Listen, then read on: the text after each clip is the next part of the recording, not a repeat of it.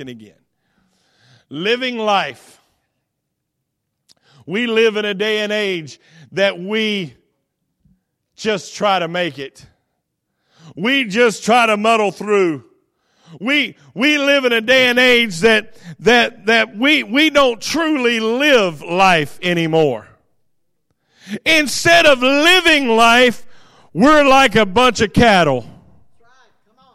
We go over here, and we go over here. And we go this way, and we go that way. And we think that we only have the ability to muddle through. But God has called us and made us for more. God did not make us just to survive. God did not make us just to exist. But God has made us to live life. I tell everybody all the time, you need to be sharing the good news. You need to be sharing the gospel. That word gospel means good news. How can we share the good news about the life of Jesus Christ if we have no life ourselves? Jesus was a man, and he lived and did miracles. And he died on a cross. He was buried in a grave. And on the third day, he rose again. That's good news, folks. But when we share it from a dead life, it becomes boring. But when we start living life, we understand that the good news is more like there's a man named Jesus. And Jesus walked on this earth. He healed the sick. He opened blinded eyes. He made the lame to walk. He called the dead up out of the grave. He had power. He had authority. He had importance. He had a following. But one day he laid aside his strength and he allowed the government to arrest him. He stood a trial for nothing. He stood trial quietly and allowed them to punish him. He allowed 40 stripes to be put on his back so that the prophet would be fulfilled that said, by his stripes I am healed. He allowed himself to be nailed to an old rugged cross, and he died on that cross. He was placed in a grave.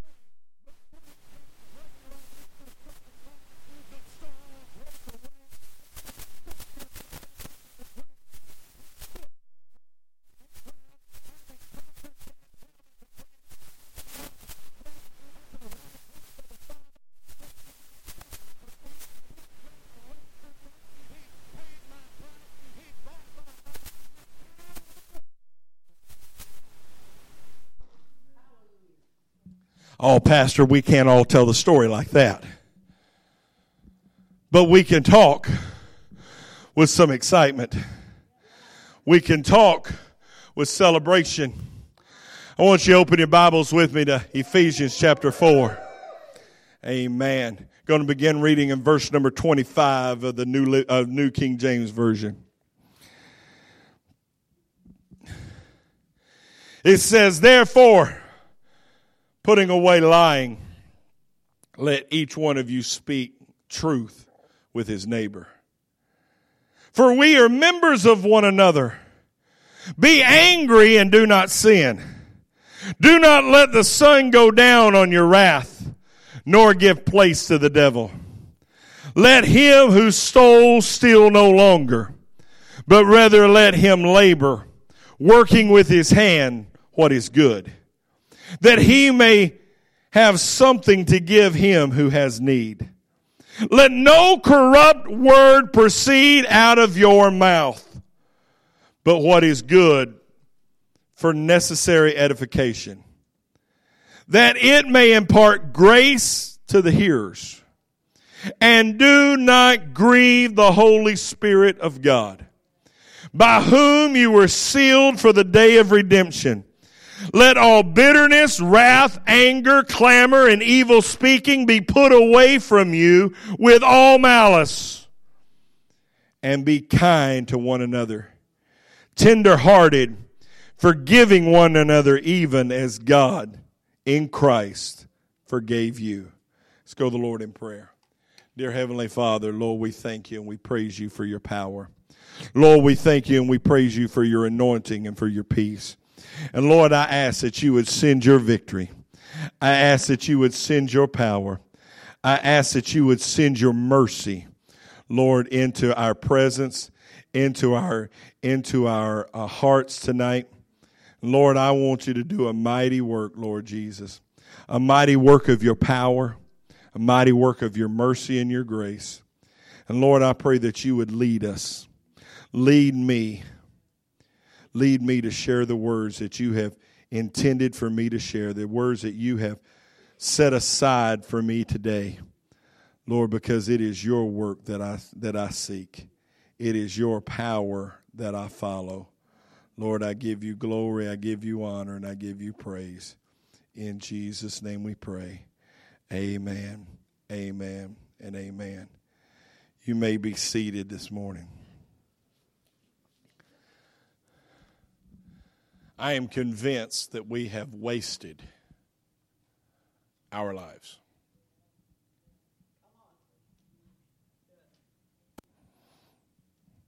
Sometimes people say, Pastor, why are you always so harsh? Why are you always so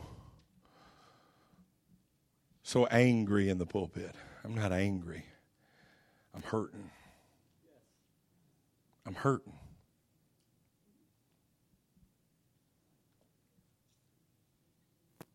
I get depressed. I'll be open with you. I get upset. Sometimes I get outright angry. When I come to church and people aren't there, it hurts. Oh, Pastor, it's not important how many is here as long as we're hearing the prayer. You're right. But every time I see people drop out of church, and I'm not talking about a snow day, but every time I see people that drop out, this becomes more important. That becomes more important. Strife comes in and separates. I start to understand that unless they allow God to grab a hold of their life, unless you allow God to grab a hold of your life, heaven is not your destination. I hurt. I struggle when I come to the house of God and I see those that are here.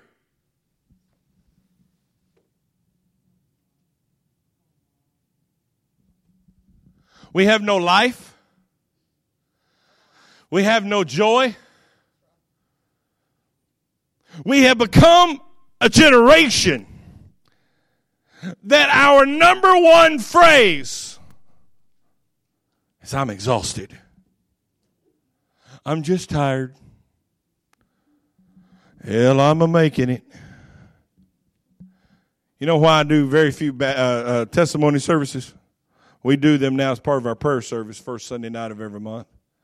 Do you know why I do very few of them? Because I got sick of them. I got sick of people giving glory to the devil. Well, brother, the devil's been chasing me and he's knocking at my back door and I'm just one step ahead of him. It's been a struggle. Think about how many times you've told somebody it's been a struggle. Did God call us to struggle?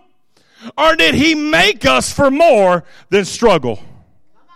Did God call us to suffer, or did he make us victorious? Now, I'm not talking about naming, claiming, and blabbing and grabbing. I'm not saying you got to stand up and call it what you want it to be. I know sometimes we have trials. I know sometimes we have difficulties. But I know one thing for sure. I shared in a funeral yesterday. I know that even though we have face trials sometimes for a season, God gives us joy unspeakable and full of glory. I can't understand where it comes from. I don't know how it happens, but I know this. God made me to be His child. God made me to be victorious. God made me to be joyful. I'm tired of living less than what God has intended me to live. So I began to look at this passage of Scripture. I began to look at this passage. Go to that next slide. The first thing that he says is, therefore, putting away lying. Therefore, putting away lying. Put away the fake. You want to know why so many of us struggle in the church? Because somewhere down the road we decided that church meant we needed to be fake.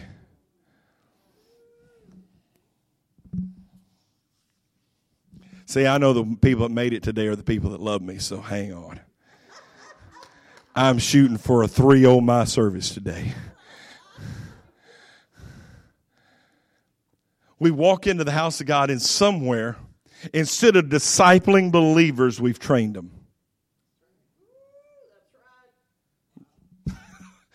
Tell you something, I'm sick and tired of training new believers. I want to disciple them. Well, Pastor, what's the difference? We need to train. No, the problem is when we train them, we teach them to be like we are. When we disciple them, we teach them to be like Christ is. When we train people, we teach. That's where you get the phrases, oh, well, you'll settle down in a few months. Oh, you'll calm down a little later.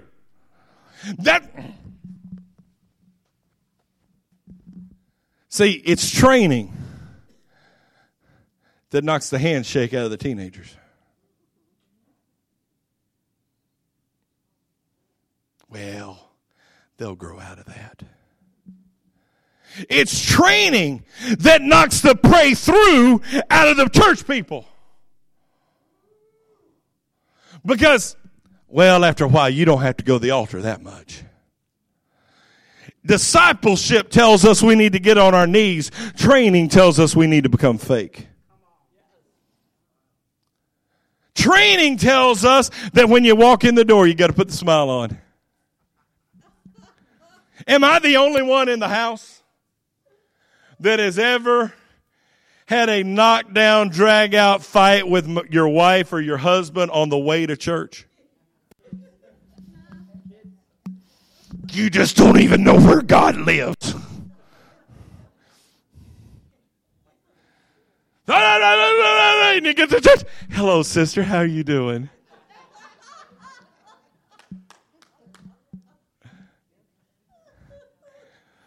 I got up a few weeks ago, getting ready to do the daily butt.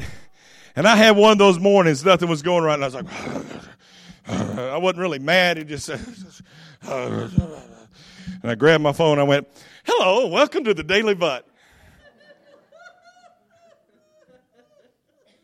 We learn to put on a mask. Paul writing here, and he says, listen, put away. I'm going to read this so I get it right. Therefore, put away lying about other people. It's not what it says. It says, therefore, put away lying. Can I tell you what a mask is? A mask is a lie about who you are. I would rather see some people come in, look a little frazzled. What's wrong? Well, you know that woman I married.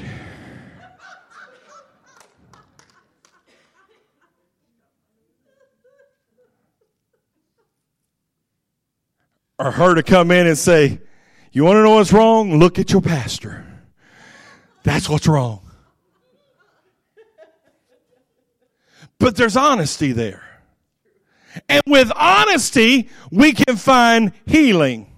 But you know what the problem is? We have put the mask on so long. We have kept the fake so long that when we come into church, we can't go to an altar, because if we go to an altar somewhere, we got to take the mask down, and we don't want anybody to see where we're at. I've got news for you. If we're going to live up to what God has made us, if we're truly going to start living life, we've got to live it for real.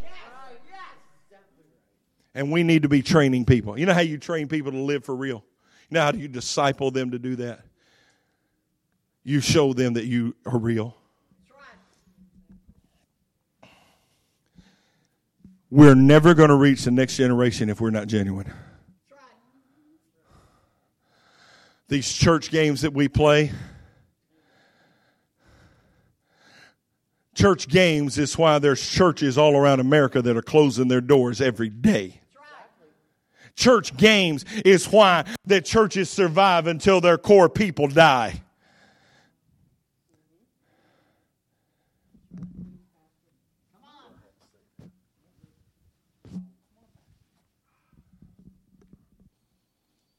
I say this with all the love and mercy I have.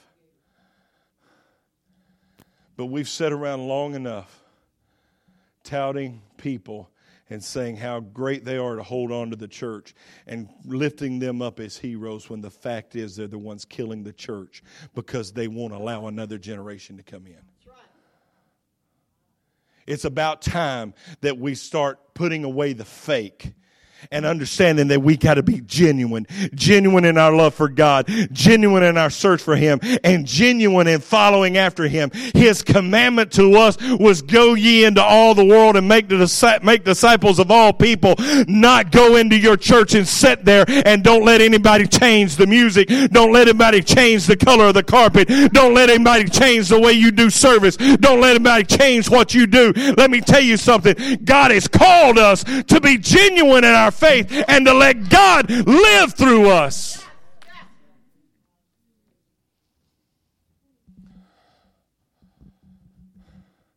He said, put away the fake.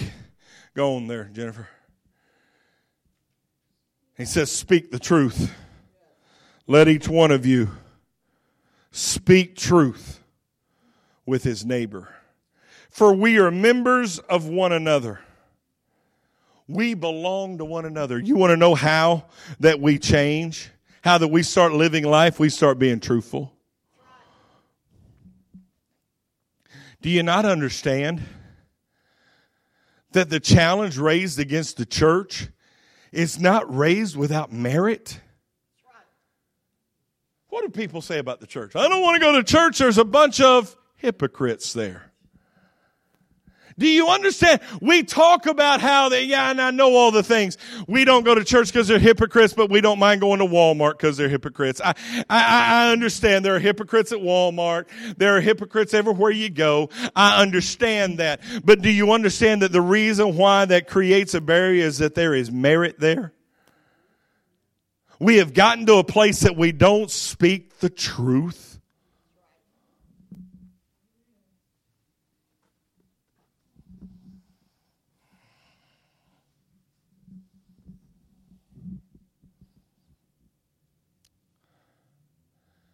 Missouri is not quite a southern state, but we have a Midwestern mindset. Not quite as bad as the South, but we like to be polite. And our politeness is killing the church. We've quit pointing out sin.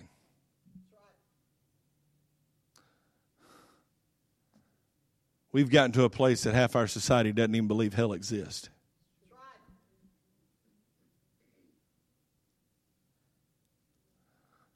We got to a place where our society believes that everybody's going to make it. It'll be okay. So you don't need to be harsh and you don't need to be straight. Let me tell you something. I don't want you to be harsh, but I want you to be honest. We need to call sin, sin. Abortion is murder. Homosexuality is an abomination to God. Now, those are the two big talking points of our society. Now let me follow up to that. Let me show you what love is and honesty is. Abortion is murder, but God forgives murder. And I may not like that you had an abortion, but I'm going to love you to the day I die. I'm going to reach out to you. I'm going to support you. Homosexuality is an abomination to God. It's demonic. But all through the Bible, Jesus drove out demon spirits. It's a sin. But God can forgive sin. And I'm going to love you. I'm going to show you by my love. I'm never going to tell you it's okay, but I'm always going to tell you that I love you. I'm never going to tell you it's all right, but I'm going to tell you you're welcome. You hear me? I am not going to run anybody out of the church. Whether they've had an abortion, they struggle with homosexuality. Ooh, some of you about get lucky here because I ain't going to run you out if you're a known gossip. Ooh.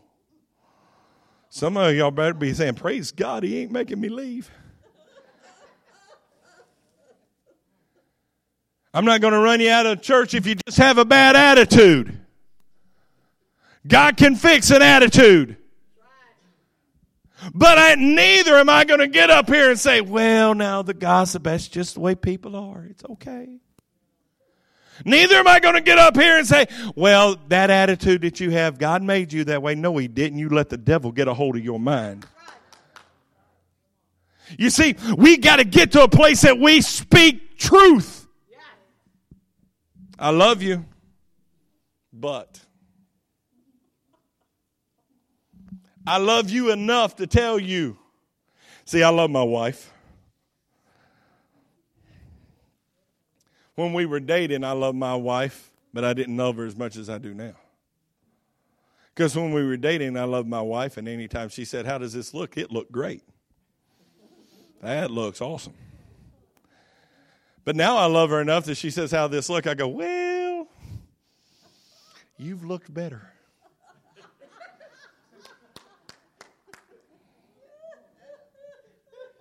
I love my wife enough now that when she says, how's my hair? I go, oh, did you lose the comb?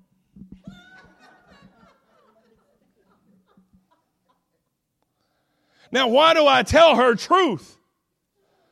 Because the worst thing in the world is for me to tell her it's okay and her go out and be embarrassed because it wasn't okay. You know the old story. True friend is a friend that tells you got a piece of spinach stuck on your teeth.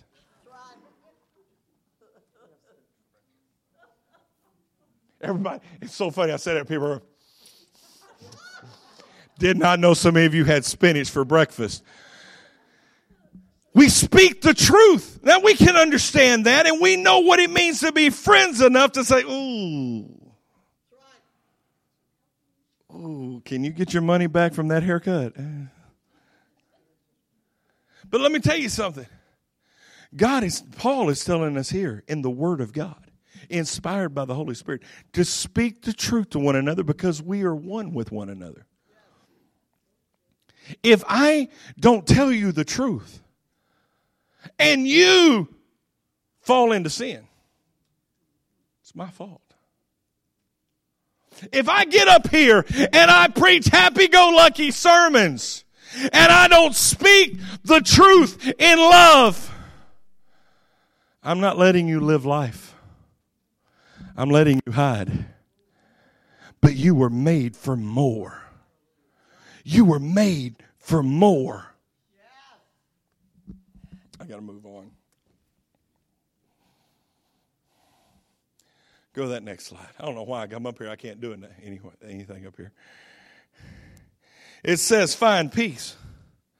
Be angry and do not sin. Don't let the sun go down on your wrath, nor give place to the devil. It says, I want you to find peace. You know how many times we sat inside the church and we create such turmoil that there is no peace in the house of God? If we can't find peace here, I know we ain't finding it at home. How do we find peace? We let the anger go away. You know how we do that? This is going to blow your mind. This is how we do that. I'm sorry. Leave me hanging. I'm sorry.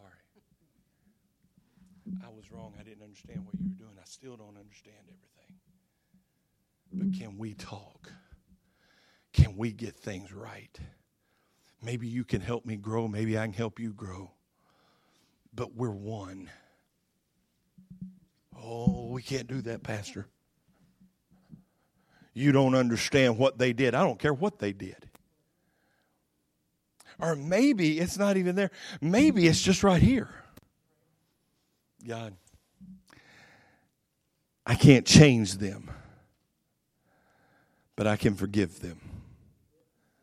And God, I need you to set me free of that forgiveness, of that hate, that unforgiveness. Be angry and sin not. Don't let the sun go down on your wrath. How many of you know that when you first get angry is the best time to talk it out? If you let it go a week or 2 weeks or 3 weeks or a month, it becomes painful. You ever got a cut on your hand and you don't put anything on it? And if you're like me, it creates a little scab, and that scab sticks up. Sometimes it itches. So you start. I've got one right here from several weeks ago that I keep picking the scab off of. Thankfully, it's not gotten infected. But I've had them where I keep picking the scabs off. And they get redder. And then they hurt. And everything. Oh. And I've had cuts that were so bad that my hands were almost unusable because they hurt so bad. Or a finger was to the place it would, or a toe. Stubbed my toe the other night. Hurt. Luckily it didn't cut it or nothing, but it hurt. Got up the other day and Milo, our dog, had chewed up a stick and it stuck in the bottom of my foot. And I was like, ah! But if you don't take care of it and it gets infected, I have diabetes. I have neuropathy. If I don't take care of that puncture in my foot, don't make sure that everything's out of it, don't make sure that there's no infection, no swelling, it could get to the place I could lose my foot. That's what happens in churches. Because people won't be honest enough to not let the sun go down their anger. If you go to somebody when it first happens, the pain is so much less. But if you let it fester, too many times it becomes an amputation. Either you have to go or they have to go. Find peace. Seek it out. If you're truly going to live life, if you're going to understand that you were made for more, you got to find peace. You got to look for it. You got to be willing to go and talk to people in hard situations. And always go with the help me, not let me help you. Always go taking the beam out of your eye. Then you can help take the speck out of their eye. It says find peace. Go on that next slide. It says don't give place to the devil. You know what's wrong with the church? We've lied enough. We've had enough mask. We've held enough grudges that we have given the devil a stronghold inside the house of God.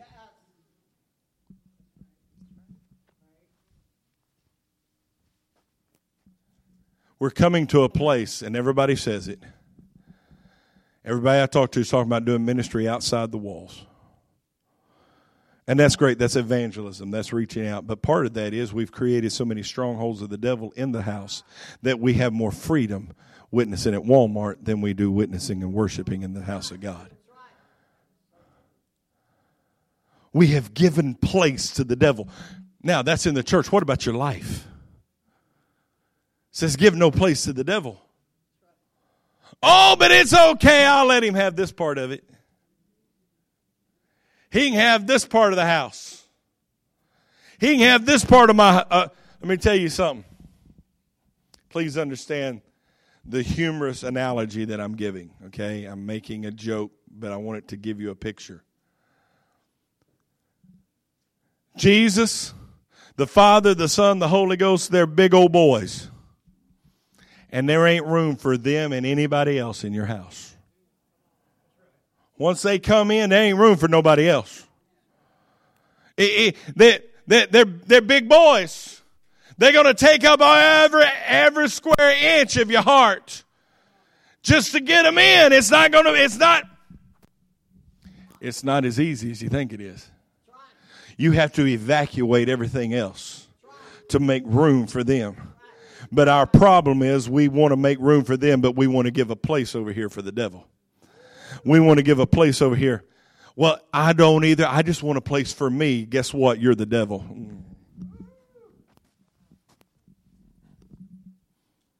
You understand this world is God's or the devil's.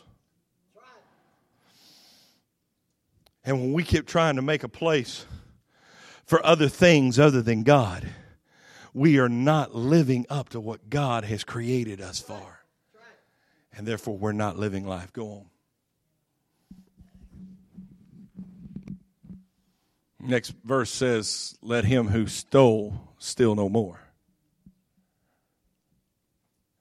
but let him work with his hands.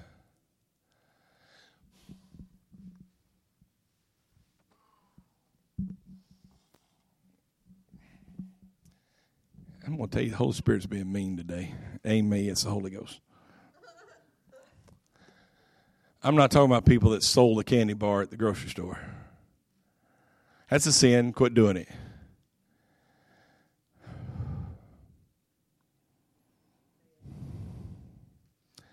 But I'm talking about people who walked in the house of God and tried to steal blessings.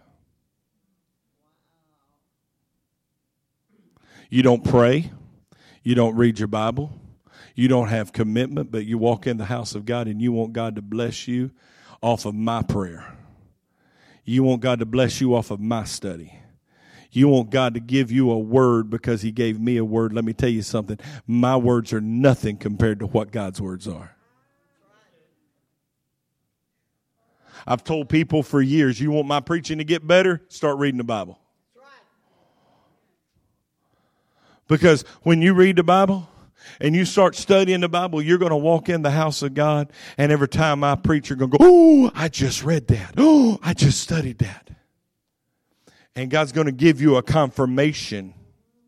He's going to confirm in your spirit what you've been praying about, what you've been reading, what you've been studying, what you've been doing. But our problem is 80% of our churches walk in here wanting to steal a blessing. They don't want to work with their own hands. They don't want to work with their own knees. They don't want to work with their own relationship, but they want the relationship of a few people in the church. We want to steal a service. I bet that you don't get calls from 40 or 50 people a week asking if they can come clean the church. They want to steal that from you. They want a clean church stolen from the person who'll come do the work. We want our kids to have ministry. But we don't call Sister Marilyn and say, what can we do to help? We understand winter's been a hard time. We understand things are going to, what can I, no, we don't call them. Well, I guess we just won't do anything. We're stealing.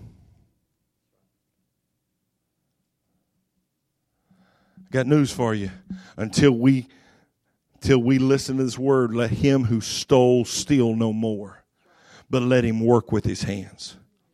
I'm going to tell you, you get in the Word of God, you get on your knees and you start praying, you start seeking God, you start letting God be number one in your life, and you'll be amazed at what God tells you to do. God will tell you to do what needs to be done. I'm not saying that everybody's going to be called to help with the kids. I'm not saying everybody's going to be called to come help clean the church or to come shovel off the driveways. But I'm going to tell you, whatever's needed at the time, God will do it if you're obedient. I know I'm probably going long. I don't know what time it is, but I don't care. When I was 18 years old, living with my grandmother in Irving, Texas, many of you have heard the story, was scheduled to go to work at 2 o'clock that day. I worked at a place called Duration Lube over in Mesquite, Texas, the other side of Dallas. Got up that morning, took a shower, was getting dressed. Never forget it. This is how vivid it is in my memory. I was putting a blue T-shirt on in my bedroom. That's how much I remember of it. Putting that T-shirt, pulling it down over my head. And the Holy Ghost spoke to me and said, go apply for a job at Jiffy Lube. I said, God, I'm leaving in just a few weeks. A couple months, I'm going to college. Go apply for a job at Jiffy Lube. Put the shirt on, went and got in the car and drove to Jiffy Lube around the corner from where I lived. Asked for the manager. They told me just a moment. I sat down, heard some yelling, saw a guy walk out to his car and speed out of the parking lot. Walk into the manager's office and he was like, what I got to do for you? I was wondering if you had a job. He goes, matter of fact, I just fired a boy. When can you start? I was like, okay. That week was camp meeting in Texas, so I said, I can start Saturday. That was a Tuesday. I thought, man, I can go to camp meeting the rest of the week. Drove across that afternoon, went to my boss at Duration, said, young people don't do this, Corey. Turn your ears off. Went to that boss and I said, today's my last day. I didn't give him a notice. I gave him 4 hours. I'm done. 6 o'clock. I'm out. I quit and I went to camp meeting. Number one miracle happened. The manager there, of course, was a friend of mine. We talked a lot. He calls me on Thursday. And he said, listen, he said, today was payday. He said, we're working on getting checks, but we don't know what's going to happen. I said, what do you mean? He said, we all showed up to work this morning. Now, I quit on Tuesday night. They showed up to work Thursday morning. There were padlocks on the door. The company had went bankrupt and was gone. Everybody in the shop lost their job a day and a half after I quit. And I was like, oh, thank you, Jesus. Saturday, I go to work, and I meet Bob Secoy. Called him Big Guy. And began to build a friendship with him. Became one of his top employees. About 2 weeks in, me and him are sitting in the office together. He said, can I tell you a secret? I said, yeah. He said, you're here for a reason. I said, what do you mean? He goes, you're here because I prayed for you. I said, excuse me? He said, I'm a backslidden Pentecostal preacher. He said, I used to preach revivals. I used to travel all over the place preaching. He said, and I've gotten away from God, and trust me, he was away from God. Way away from God. He was out there. He said, but I started praying, God, I need to get things right. Can you send me somebody? He said, Tommy, within 4 hours of me praying that he would send me somebody that morning, he said, about 10 o'clock that morning, you walked into the office and you applied for the job. And I asked you when you could start, and you said you could start Saturday because you wanted to go to church the rest of the week. And you told me you were a preacher. I began to live a life in front of him. Why? Because I worked for it. I became his number one salesperson because I wouldn't do it his way. He wanted us to cheat. I wouldn't cheat. He wanted us to lie. I wouldn't lie. And I was number one on the sales chart. Time goes on. We fast forward about 4 years. Me and Beth are now married. We're out of college. That happened just before I went to college. We go to a youth leaders retreat in Dallas. Go to my mom and dad's home church. Dad was preaching their homecoming that weekend. We go there for church, and I'm sitting down in the pew in the church that my family was saved in. The reason I have a heritage is because of the Irving Church of God. And I'm sitting there, and I looked 3 seats up, and I went, that's a big guy. To find out that in the last 4 years, he had not only gotten saved, God had led him to my family's home church. Let me tell you something. When you quit trying to steal it and you start working for it, you get produce, you get results, you get fruit. There are no fruits from theft, but there's fruits from work. That verse finishes off by saying, let him work with his hands so that he can make what he needs to give to those in need. We can never go outside the door and reach the lost if everything we do when we come into the door is steal the blessing. Go on that next slide. Let no corrupt words, but encouraging words come out of your mouth.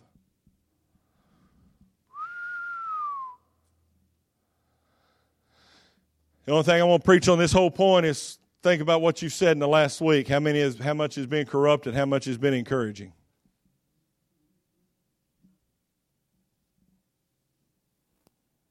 Do people like to hear from you? Or do they go, oh. Do you lift people up or do you tear them down? You're not living life if your life is about tearing people down. You got to lift them up. Go to that next slide.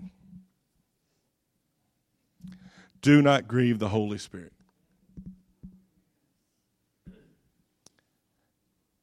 Brother Jack Dale always says context is king. And I'm afraid we've taken this out of context. We talk about not grieving the Holy Ghost. We got to follow it. But we forget all the stuff that's written here. You know what it means to grieve the Holy Spirit? It means that you lie, you steal, your language is corrupt, you're angry.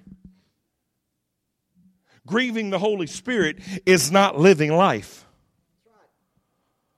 When we try to skirt what it means to live life for Jesus Christ, when we try to get around and make it easy to live for God, it's not easy to live for God. But when we try to shortcut, when we try to do it with lies and masks and covers and hypocrisy and theft and corruption and all the things that we've allowed to walk into our hearts, we have grieved the Holy Spirit.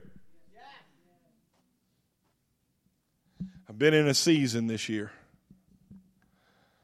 We're not even through. We're halfway through the month of February, and I've already done 3 funerals this year. One in my own family. One from a gentleman I didn't even know, and then, of course, Troy. Done 3 funerals. In this year of a hard winter, I've seen a lot of grief. Grieving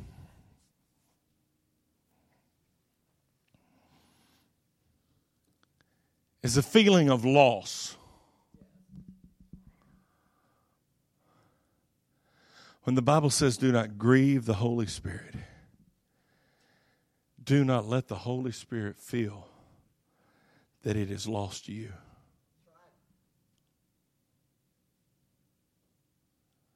When we live life with mask on, the Holy Spirit has lost us. You see, I started this sermon, and I said sometimes I get depressed because I see people that lay out. I see people that lose their passion. I see people that lose their fire. And it hurts me as a pastor, as a shepherd, but it grieves the Holy Spirit.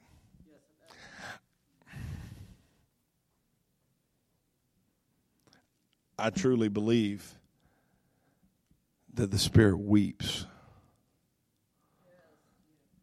over those that walk away. I know the Father does. The Bible, in the story of the prodigal son, says that the Father let the Son go, but that He sat every day watching for him. He's got to come back sometime. And the Bible says when He came to Himself, when He quit being insane, when He decided it was time to live again, He got out of the muck and the mire and the pig pen that He lived in, and He went home. And He said, I'll just be a servant. But God jumped up, the Father jumped up out of His seat and ran to meet Him. Let me tell you something. When we say don't grieve the Holy Spirit, when you walk away, when you slip away,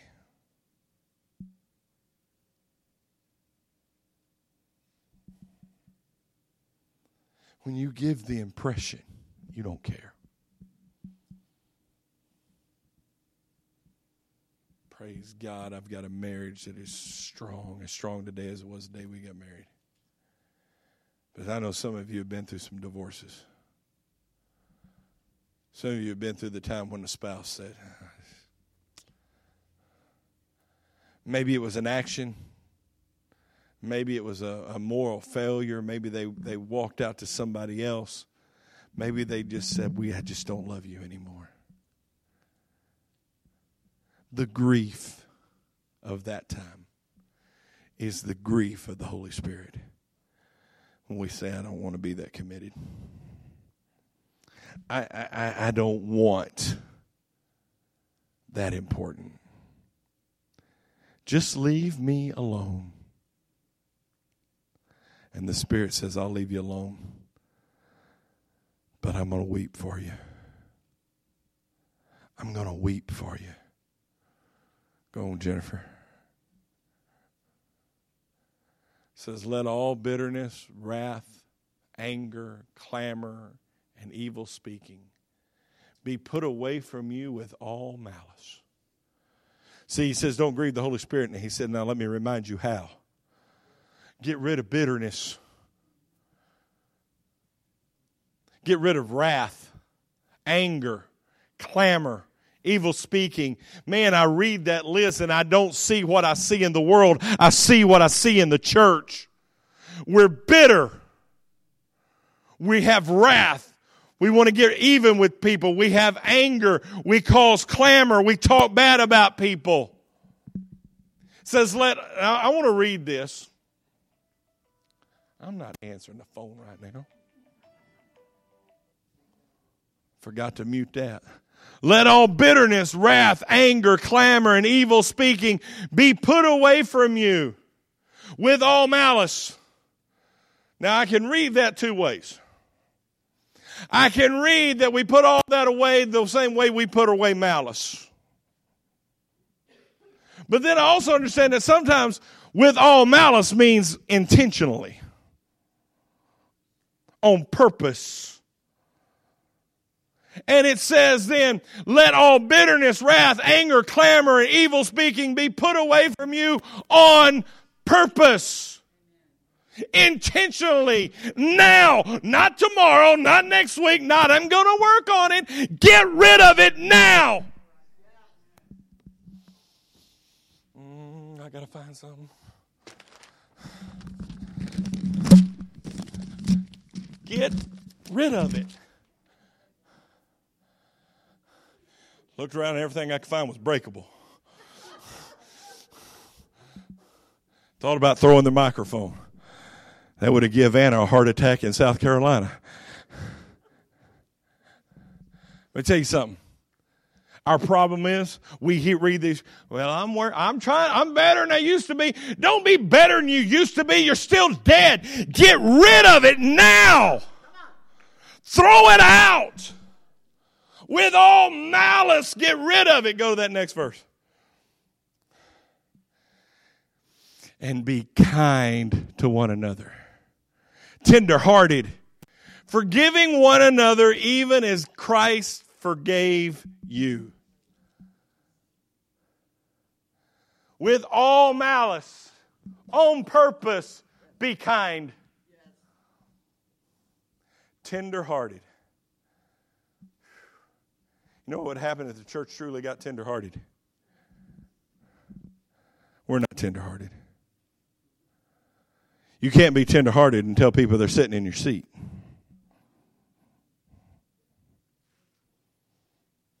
That's not tender-hearted. You can't be tender-hearted and tell people this is the way we do it. We don't do something different. That's not tender-hearted. Be kind to one another, tender-hearted. Forgiving one another even as God forgave you. Paul finishes this verse. And he says, forgiving one another, comma. I want you to forgive one another. But let me explain to you why and how. Even as God forgave you. Every one of you think back to where you were. Where you were. I'm reading a book right now. Highly recommend it. About 4 or 5 chapters into it. Called Love Like You've Never Been Hurt by Jensen Franklin. Phenomenal book. Incredible book. It'll mess you up. But he talks in chapter 4. He talks about the man that went into the king. The king found out he had a great debt. $10 million debt. Actually, it was more than that. I think it's $100 million. And he went in and he fell down and begged for mercy. And the king had compassion. Forgave the debt and let him go. And as he left the king, he ran into another servant who owed him a fraction of what he owed the king. And he grabbed him by the neck. And he said, pay me. The man had the same response. Oh, please have mercy on me. I'll do the best I can. He says, no. He was having him thrown into prison till he could pay every penny. They take word back to the king of what he had done. The king called him in. And the king said, after you've been forgiven of much, you had no mercy for little. How many times do we forget what God has done? God has saved us. God has lifted us up from the miry pit and the miry clay. And we sit in church with our arms crossed, angry at somebody across the building because they didn't shake our hand. You don't know what they said to me. I don't know what they said to you, but I know what God said to you, and God said you're forgiven. You don't know what they did. It doesn't matter what they did. I know what God did. God forgave you. And if God can forgive you of sin, you can forgive somebody else of a statement, a word, a look. I've known people that got mad, stirred up commotions in churches because somebody looked at them wrong, and I am not exaggerating. Well, they gave me a look. Let me tell you something. That grieves the Holy Spirit. Because when we refuse to forgive, we tell God that His forgiveness is not powerful.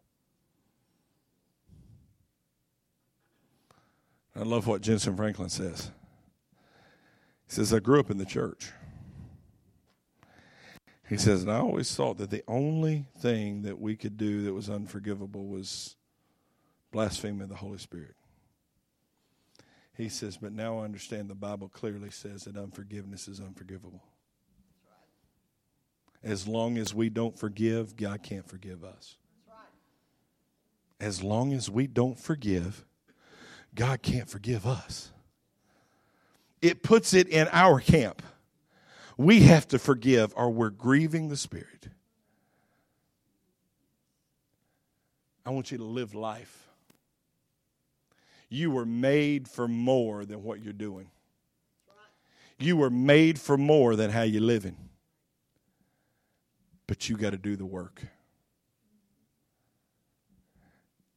As we close this morning, there are some of you in this room that this message has spoken to your heart. You're stealing blessings.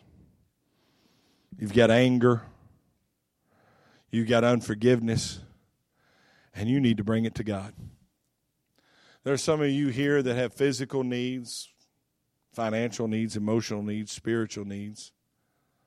God wants to meet those too. Here's what I want to do as we close this service. I want to ask Diane if she would to come and play. And I want to give you an opportunity to come. And as I pray, I want you to come to the front. I'm going to anoint you with oil. And I'm going to believe God to move in your life, to heal what's wrong, and to help you quit grieving the Spirit.